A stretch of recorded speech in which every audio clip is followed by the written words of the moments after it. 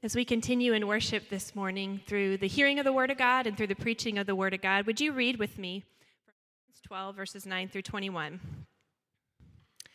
Love must be sincere. Hate what is evil. Cling to what is good. Be devoted to one another in love. Honor one another above yourselves. Never be lacking in zeal, but keep your spiritual fervor serving the Lord. Be joyful in hope, patient in affliction, and faithful in prayer. Share with the Lord's people who are in need. Practice hospitality. Bless those who persecute you. Bless and do not curse. Rejoice with those who rejoice. Mourn with those who mourn. Live in harmony with one another. Do not be proud, but be willing to associate with people of low position. Do not be conceited. Do not repay anyone evil for evil. Be careful to do what is right in the eyes of everyone. If it is possible, as far as it depends on you, live at peace with everyone.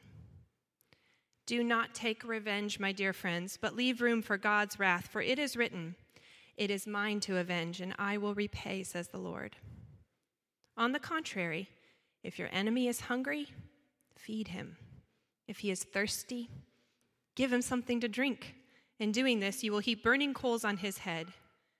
Do not be overcome by evil, but overcome evil with good. May our hearts remain soft to the hearing and the teaching of the Word of God. You may have a seat. Let's try that again. All right, there we go. There we go. Good morning. It's good to see everybody. It's good to be here. Today is a day we're going to be challenged by God's Word. I'm just going to tell you that right now. So here's my question for you. What do you want to be known for? At the end of the day, what do you want to be known for? Whether you're just getting started out or most of your days are in the rearview mirror, what do you want to be known for? The Apostle Paul is very clear. He says, it is your genuine love that we are to be known for. We've been spending a lot of time in the book of Romans, and we've been really examining the theology of the gospel, the good news that Jesus defeated the power of sin and death and rescues all who believe in him. Now we're in the application part of Paul's letter. So what do you want to be known for when it's all said and done? That's the big question of the day. Now, as we've just heard from God's Word, there is a particular pattern of love that the Apostle Paul describes. So as we think about what is our life ultimately about, what am I ultimately known for? What does my genuine love look like? We're going to address the pattern, what that actually looks like. We're going to look at the power that God gives us to fulfill that. And then we're actually going to get a little bit of practice today. So that's the game plan this morning. Many times we make you think really hard about abstract, hard concepts about God's sovereignty and things like that. Today is not that day. But buckle up. It's time to let the power of God's Word work in us today. So the first question is, what is the pattern that you are following? What is the pattern that you are following? Paul's already told us in the beginning of Romans chapter 12 not to conform to the pattern of this world, the mindset of this world, but rather to be transformed by the renewal of your mind. So we've leaned into that concept. Now we're going to apply it. So what exactly is that pattern? Well, it's the pattern of Jesus, very simply. Theologians talk about a cruciform lifestyle. In other words, my life looks like Jesus. The Apostle Paul says love must be sincere, to hate what is evil and to cling to what is good. So what does that pattern of sincere love look like? First of all, let's talk about this word love for a second. Love's kind of difficult in the English language. We use love in a lot of different ways, and sometimes I think we're not very precise with how we talk about love. I might say, for instance, I love chocolate chip cookies. Can I get an amen to that? My wife Kim makes delightful chocolate chip cookies. Crisco butter sticks. I like them with a little chew, a little soft in the middle. They're delicious, but if I say I love chocolate chip cookies, what I really mean is I desire those cookies. I want to consume them. If we define love as the will to good for somebody else, I may love chocolate chip cookies, I may desire them, but it's not very good. My love is not very good for the cookies because they get consumed. Sometimes our love looks more like that. It looks more like a desire. Not a will for the good, but a will to consume, a will for power over the object that I am desiring. So that's love. Now, Paul says we want a love that is sincere, or a love that is genuine. Let's talk about that pattern for just a second. What does that actually look like? It means, the Greek in it means unhypocritical. You know what a hypocrite is? You wear the mask. There's something on the outside that doesn't match something on the inside. Paul says love must be sincere. It must be genuine. It is without hypocrisy. So what does that mean for us? There's no room for hypocrisy. There's no room for manipulation. There's no room for discrimination. We could go on and on with that list that would violate the sincerity or the genuineness of our love. So what does that pattern of sincere, of genuine love look like for you? Now, the ultimate pattern is that of Jesus.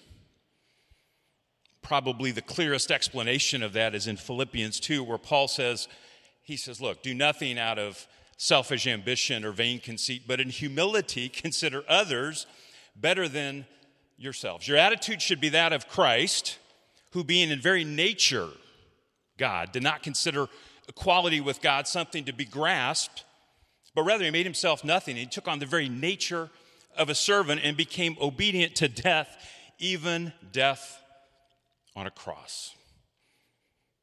So at the name of Jesus, we'd be exalted, and at that name, every knee would bow and every tongue would confess that Jesus is Lord. So there's a pattern of love, there's a pattern of sacrificial love that is so there in the scriptures for us. So crystal clear. I don't know about you, but I have a problem with following that pattern sometimes. And we're going to dig into that this morning. But I want to make this a little bit concrete. I've been thinking a lot about patterns this week. A lot about the importance of patterns. And we're talking about the pattern of how you walk in genuine love. But I want to talk just for a second about the pattern of how you literally walk. So I want to invite you to do something today. If you're able, I invite you to stand. Don't worry, we're not going to have like public random confession, call you out. Right now, look at your feet real quick. Don't think, look at your feet right now. What is the pattern of your feet? Some of you are like this. Some of you are like that. Some of you have weight all over the place. But I want you to look at your pattern. What is actually natural? Some of you have on high heels, which makes it harder. What should your pattern be? Okay, you can go ahead and have a seat. I've been doing a lot of work literally with the pattern of the way I walk and the way I stand. Why? Because my body is all messed up. I won't bore you with that story. But I have a messed up knee, among other things. And one thing I've discovered in the last couple weeks is I have that particular dysfunction because it is the effect of bad patterns over a lifetime. Because my natural way of walking is not to be as it should, with toes pointed forward, feet under my shoulders, weight kind of balanced between the ball and the heels of my feet. I have a right foot that turns out. In my 30s, I ran lots and lots of miles. As a result of that, I have a massive bone spur on my heel. And my knee is messed up. Why? Because of the way I walk and the way I run. My patterns were off. What do you think I wish I could do at age 51? Turn back the hands of time. If I knew then what I know now, I probably could have avoided this. Those of you who have got a few years under your belt, you can identify with me. Those that are young and springy and have no pain when you get out of bed, take this as a warning, right? Get your patterns right. Now, here's the thing about a pattern. Most of us have tried to change some habit or pattern in our life. And my guess is our batting average on that is not real high. Here's one of the reasons why. It's vision. Here's why it's such a big deal to me to get the pattern of the way I stand. And I'm also a heel striker. You look at my running shoes, I can't run anymore, but my walking shoes, they're worn out at the right heel. That's a bad thing. I'm out of balance. I got all kinds of issues. Physical therapists, athletic trainers out there, you're saying amen? But here's the deal. I have a vision now for walking the right way and getting things fixed. You know why? Because in a few weeks, Lord willing, I'm going to have a granddaughter. And what do you think I want to do? I want to be able to push that stroller a lot. I want to walk. I want to get on the floor and play. I don't want to hobble. I'm tired of hobbling. My vision is to walk strongly. I want you to think about your vision for your patterns. Now, I got this vision for my body, and it's important, but it's not of ultimate importance. The ultimate importance is my vision of my genuine love for my Creator and the creation. My genuine love for my neighbor, my genuine love for those 100,000 in our community that don't have a church home. What is the pattern? Are you willing? Do you have a vision to potentially change the way that you love?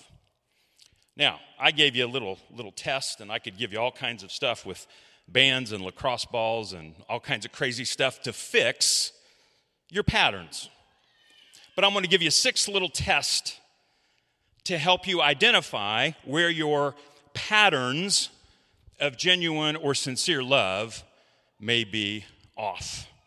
Let's look at the first test. First of all is the cell phone check test. I want you to think about that. We're talking about genuine love. We're talking about love that is without hypocrisy, without ulterior motive. Have you ever been sitting with somebody and you are meeting with them and you are most concerned about what is happening on your phone? Have you been on the receiving end of that, perhaps lack of genuine love? So one of the checks would be, when I am sitting with someone, am I truly present? All right, in this passage it says we are to mourn with those who mourn and rejoice with those who rejoice. That is a test of empathy, also a revealer of apathy. Either I can sit with somebody and actually listen and be with them in their pain, or be with them in their joy. Or I am apathetic, I am without feeling. So test number 1, the cell phone check. I'm going to go highbrow with you on this second one. This is the Leo Tolstoy first thought test. I got to throw my literary people something here. If you know the story of the death of Ivan Ilyich, it's a classic. In the opening paragraph of that book, the writer says, so on receiving the news of Ivan Ilyich's death, the first thought of each of the gentlemen in that private room was of the changes and promotions it might occasion among themselves or their acquaintances. So in this little short story, Ivan Ilyich at the beginning of the story is dead. His friends are all around. Are they mourning? No. What are they most interested in? Now there's an open position. Who is going to move up in the corporation? And will that be me? Has that ever been your first thought? Some of you say, no, there's no way I would think of anything like that. I love Jesus way too much for that. But here's the challenge. Here's the push for you this morning. I want you to think about your first thought. Not the image that you've scrubbed up and managed. Oh, I'm meddling today. But your first thought. When somebody leaves an organization, somebody's in pain, somebody is going through something, and your first thought is not about them, but it's about you. What will this do for me? Have I stayed long enough so that people can see that I've cared?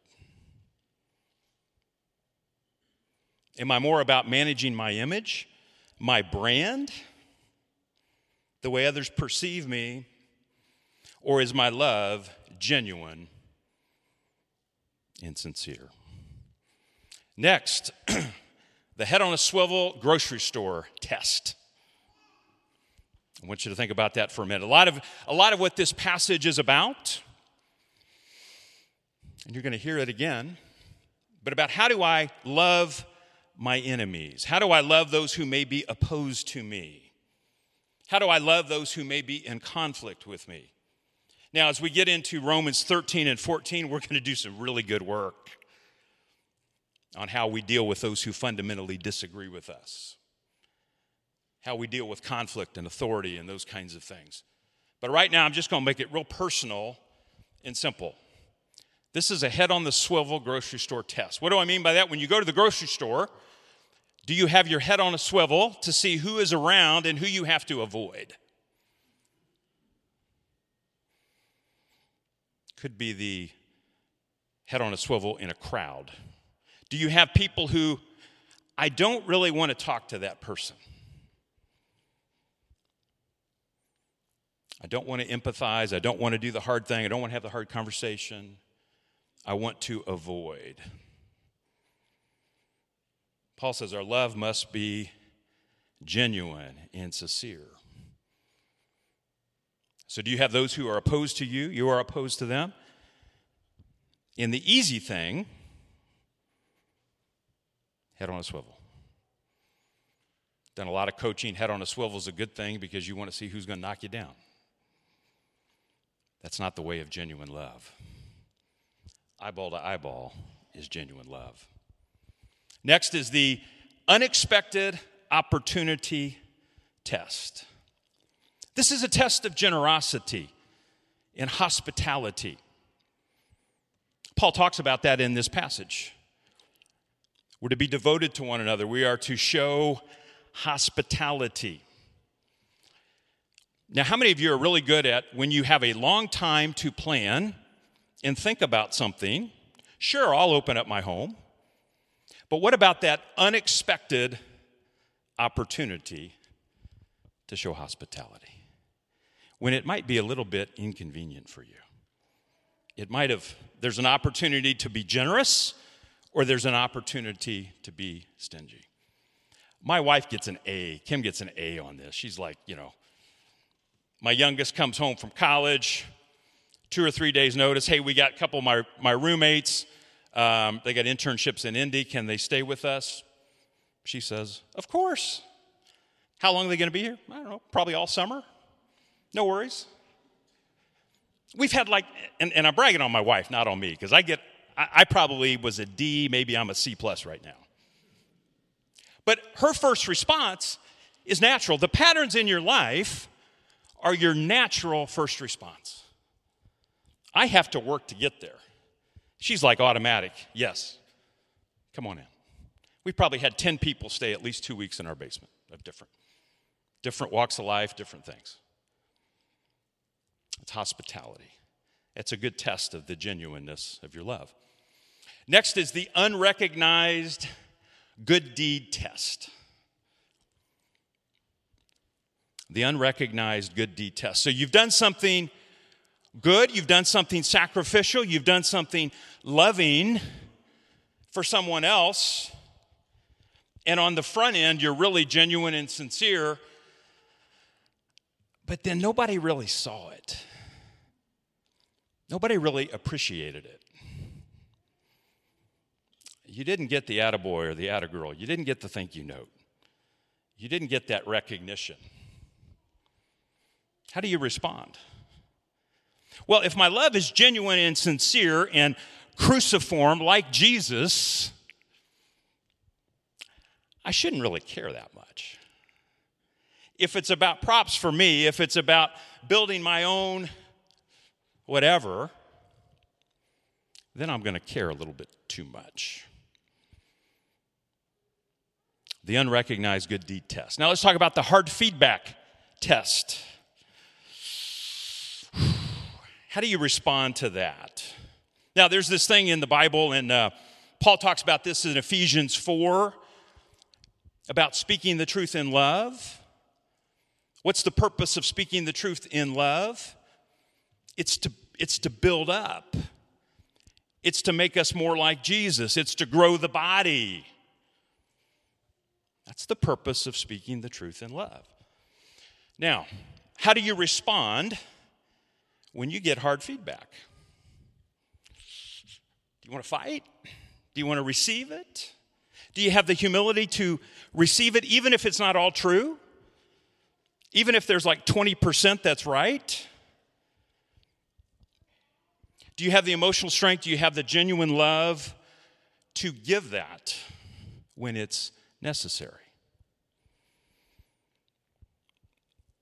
Hard to really love your kids well if you can't give some of that. But friends, today that is all rooted in genuine love that's rooted in Jesus. So how are you doing? Anybody 6 for 6, like you've passed all with flying colors? If that's you, I'll give you the mic. You can come up, finish up the message. I was 0 for 6 at some level, and I had 3 more I don't have time for. I started the week with 3. I ended up with 6. I've got 4 more in my back pocket, but we don't have time. So how do you feel when you receive that? When you put your life up against that pattern? Now, what do? If you've been convicted a little bit, you've been like, ooh, yeah, my walk is kind of like that. I'm off a little bit. Someday you're going to stand before Jesus and give an account of the genuineness of your love. Not everything that you knew.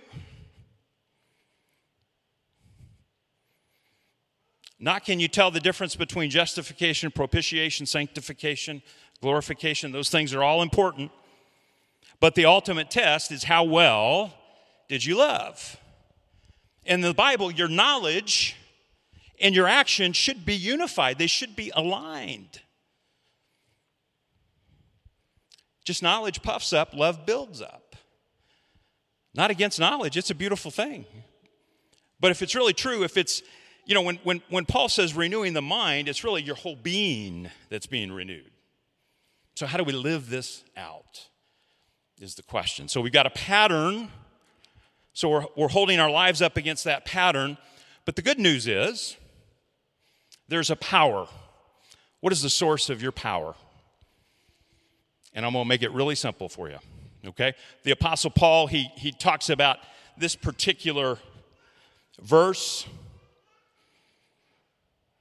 He says, never be lacking in zeal, but keep your spiritual fervor serving the Lord. Be joyful in hope, patient in affliction, faithful in prayer. Leave that up for a second. Look at that trio: joyful in hope, patient in affliction, faithful in prayer. What is the source? What is the power of your genuine love? Where does it come from? To love like Jesus, part of our process is becoming more like him, as it should be more and more natural. But if you're like me, I think it's really hard. I think it's really hard to live consistently this way, and for my love 100% of the time to be genuine. So what is the source of your power? Kim and I, when we talk about love and our kids, and, we've been through it all, and, they're all 20-somethings and love Jesus, and, we're not waving the flags yet, but we're encouraged. If you're in a tough time with your kids, just don't lose heart. Don't quit.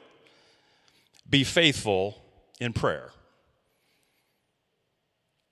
Now, if your life is generally prayerless,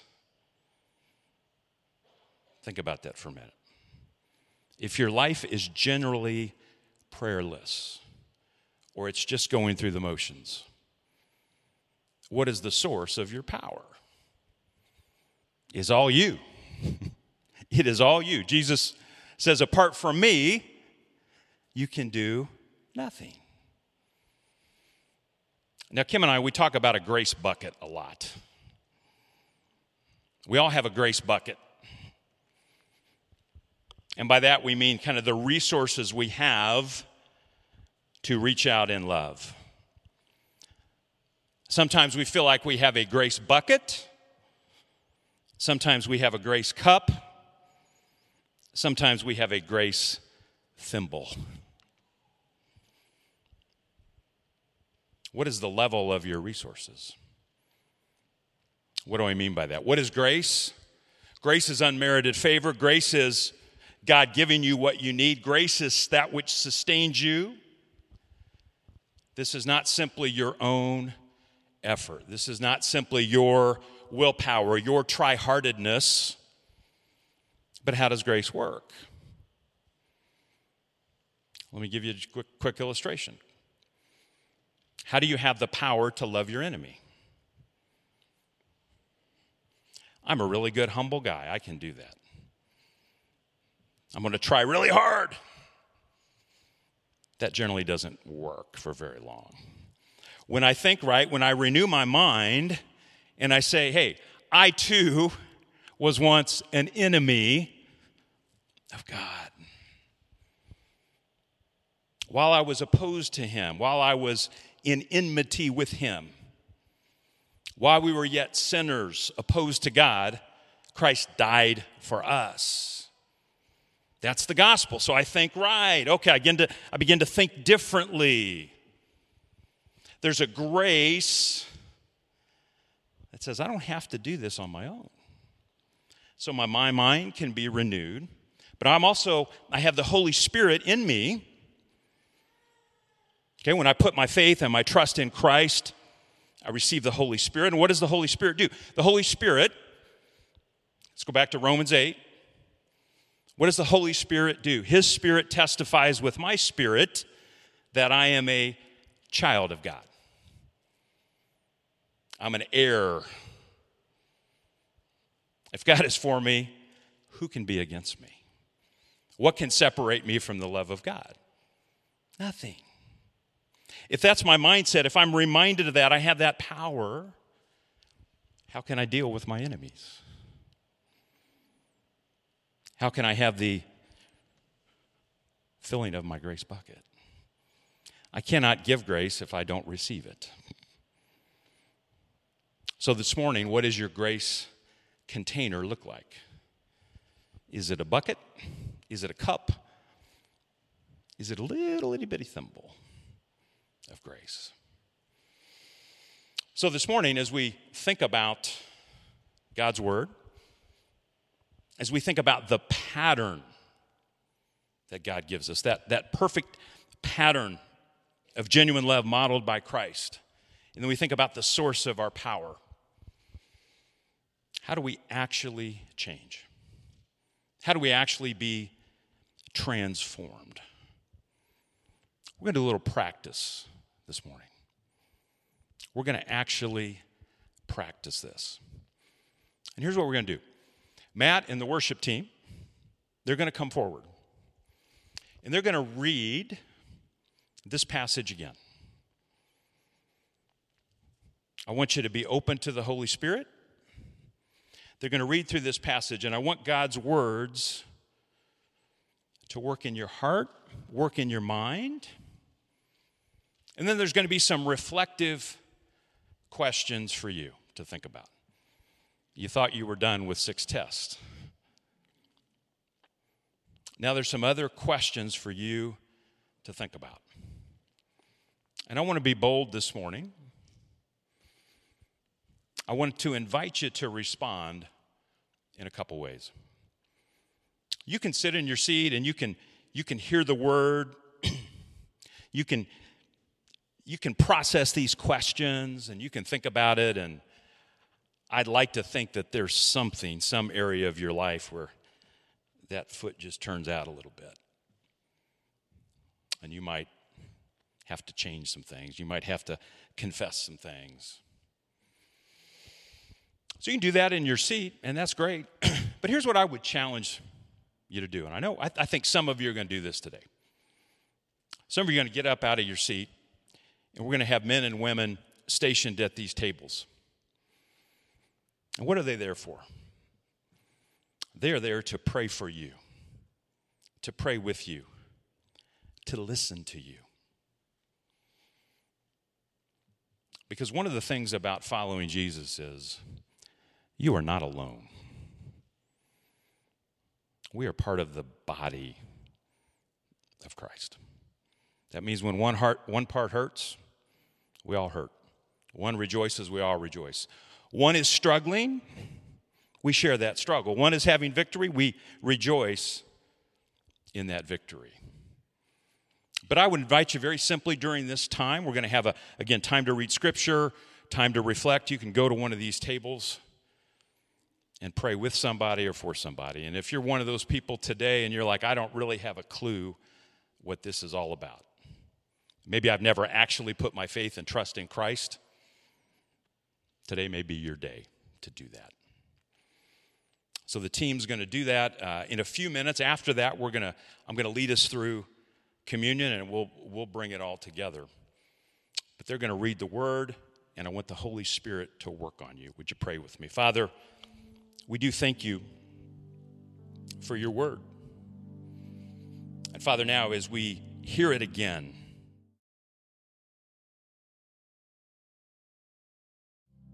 Holy Spirit, do the work that only you can do. And I simply ask that we would be open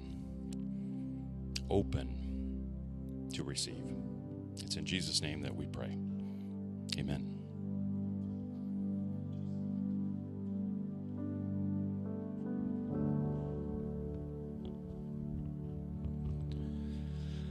Love must be sincere. Hate what is evil and cling to what is good.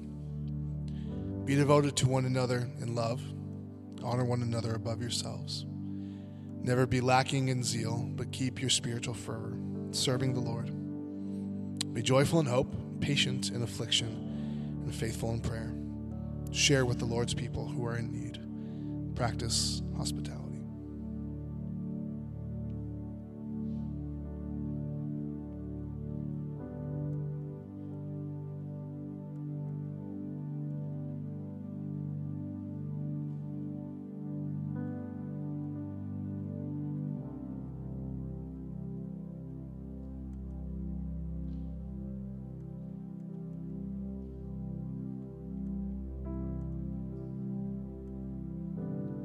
Bless those who persecute you. Bless and do not curse. Rejoice with those who rejoice. Mourn with those who mourn. Live in harmony with one another. Do not be proud, but be willing to associate with people of low position. Do not be conceited.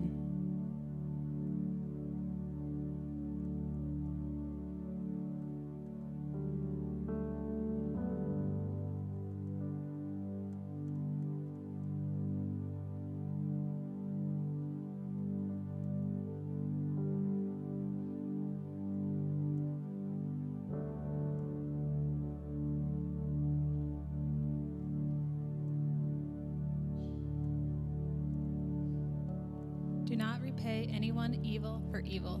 Be careful to do what is right in the eyes of everyone. If it is possible, as far as it depends on you, live at peace with everyone. Do not take revenge, my dear friends, but leave room for God's wrath. For it is written, "It is mine to avenge, I will repay," says the Lord. On the contrary, if your enemy is hungry, feed him. If he is thirsty, give him something to drink. In doing this, you will heap burning coals on his head. Do not be overcome by evil, but overcome evil with good.